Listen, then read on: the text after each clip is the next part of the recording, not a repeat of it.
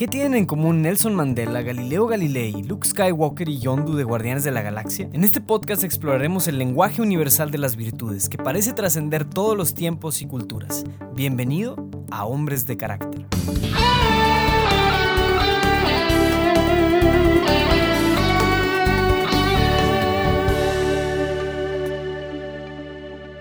¿Qué onda, vatos? Mi nombre es Luis Diego Carranza y bienvenidos al primer episodio del podcast Hombres de Carácter.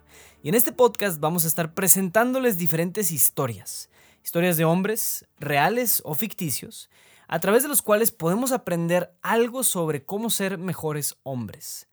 Y esto va a ser a través de una narrativa y un análisis. Entonces, en todos los episodios vamos a estar introduciendo la vida de un personaje, vamos a plantear un poco de su vida, su historia, su contexto, y de ahí vamos a estar comentando algunas de las virtudes que podemos resaltar en la vida de estas personas. Todos los episodios van a durar aproximadamente entre 20 y 25 minutos, pero yo tengo el compromiso firme contigo de que el límite máximo de cada episodio va a ser de 29.9 minutos.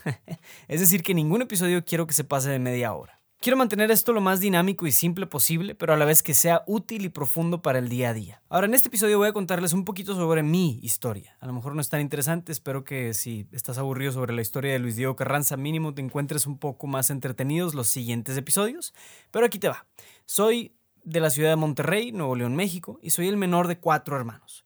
Y si algo puedo decir de mí mismo es que soy gran fanático y apasionado de las películas. Y sobre todo de ver a los personajes de las películas y analizar las películas y ver la evolución en la historia de los personajes. Entender cuáles son los puntos importantes de sus historias y de entender qué es lo que hace que ellos tomen ciertas decisiones.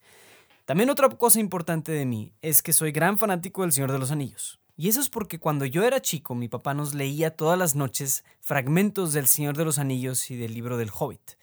Y yo crecí con eso, crecí con una admiración muy sublime, por así decirla, hacia el Señor de los Anillos. Mis personajes favoritos son ya sea Frodo o Aragorn, creo que definitivamente son con los que más me identifico. Ahora, cuando yo tenía más o menos 22 años, mi hermano Mauricio me regaló un libro que cambió mi vida. Se llama The Art of Manliness, Classic Skills and Manners for the Modern Man, escrito por Brett McKay.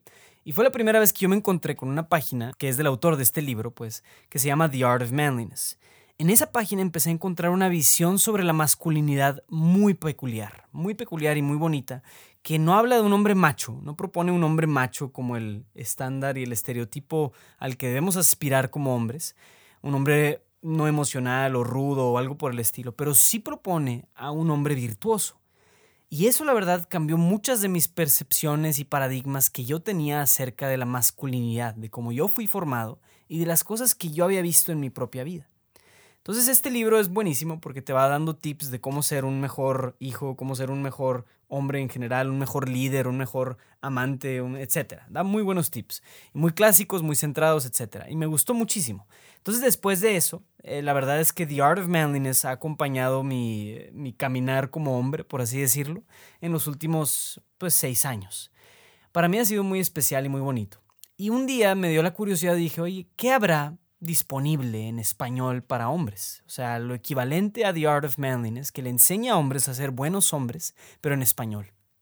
Y me puse a buscar y he buscado y hasta la fecha sigo buscando porque no encuentro nada que realmente busque esta visión de la masculinidad como hombres que buscan la virtud. Normalmente, si ustedes se buscan en YouTube cosas que tengan que ver con hombres, van a encontrar una visión muy infantil sobre lo que es la hombría. Cómo tener bíceps más grandes o cómo hacer mejores rutinas para ligar mejor o no sé. Y todo está enfocado hacia eso, una visión muy hedonista de la masculinidad. La verdad es que pudiéramos entrar en un análisis muy profundo de por qué esa visión de la masculinidad es completamente estéril, no produce nada bueno en la sociedad. Pudiéramos entrar en un análisis muy profundo sobre eso y no lo quiero hacer en este foro. Sin embargo, lo que sí les puedo decir es que a mí esa necesidad de presentar una visión más centrada hacia la virtud como hombres, esa necesidad me lleva a hacer este podcast y en general a tener otros proyectitos que a mí me gustaría desarrollar más adelante, como una página, un libro, etcétera, que le ayude a hombres a ser mejores hombres. Y la verdad es que para no hacerlo de un formato aburrido donde yo te diga qué virtudes debes hacer o qué cosas debes mejorar, pues quise agarrar mejor historias. Vamos a contar historias y que en esas historias nosotros podamos escuchar y podamos entender cuáles son las virtudes que podemos imitar de parte de estos personajes.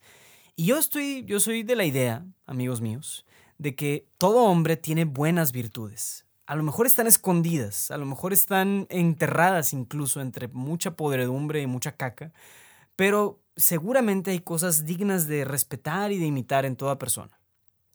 Y yo soy partidario de eso. Entonces, de ahí también el deseo de analizar historias de personajes reales o ficticios, de los cuales podamos aprender algo. Entonces, esa es la intención y por eso nace el formato de este podcast.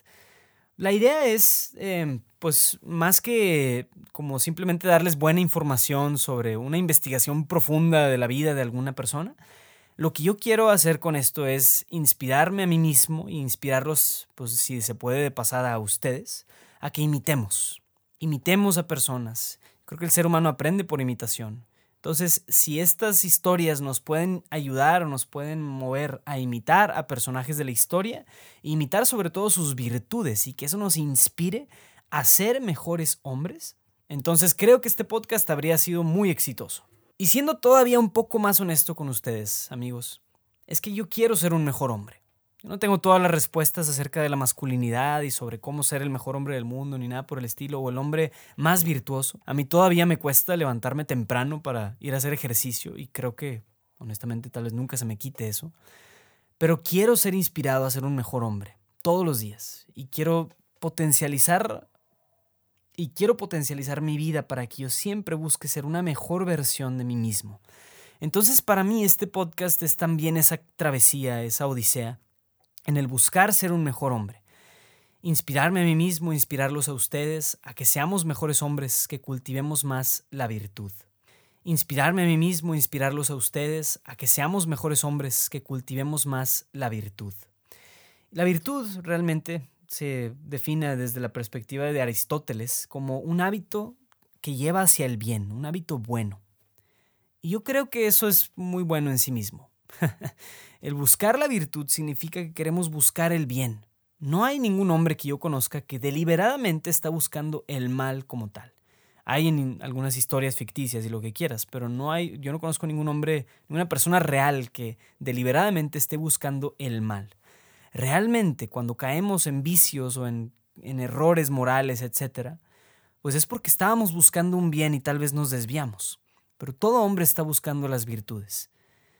Las virtudes, en cierto sentido, son una especie de lenguaje universal que apela a todos los hombres.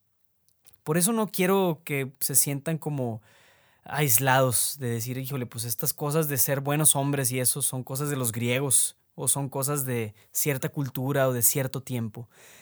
A través de estos personajes, que van a ser de diferentes culturas y tiempos, yo quiero suscitar en ustedes la idea de que la virtud es para quien sea, la virtud es para quien la quiera.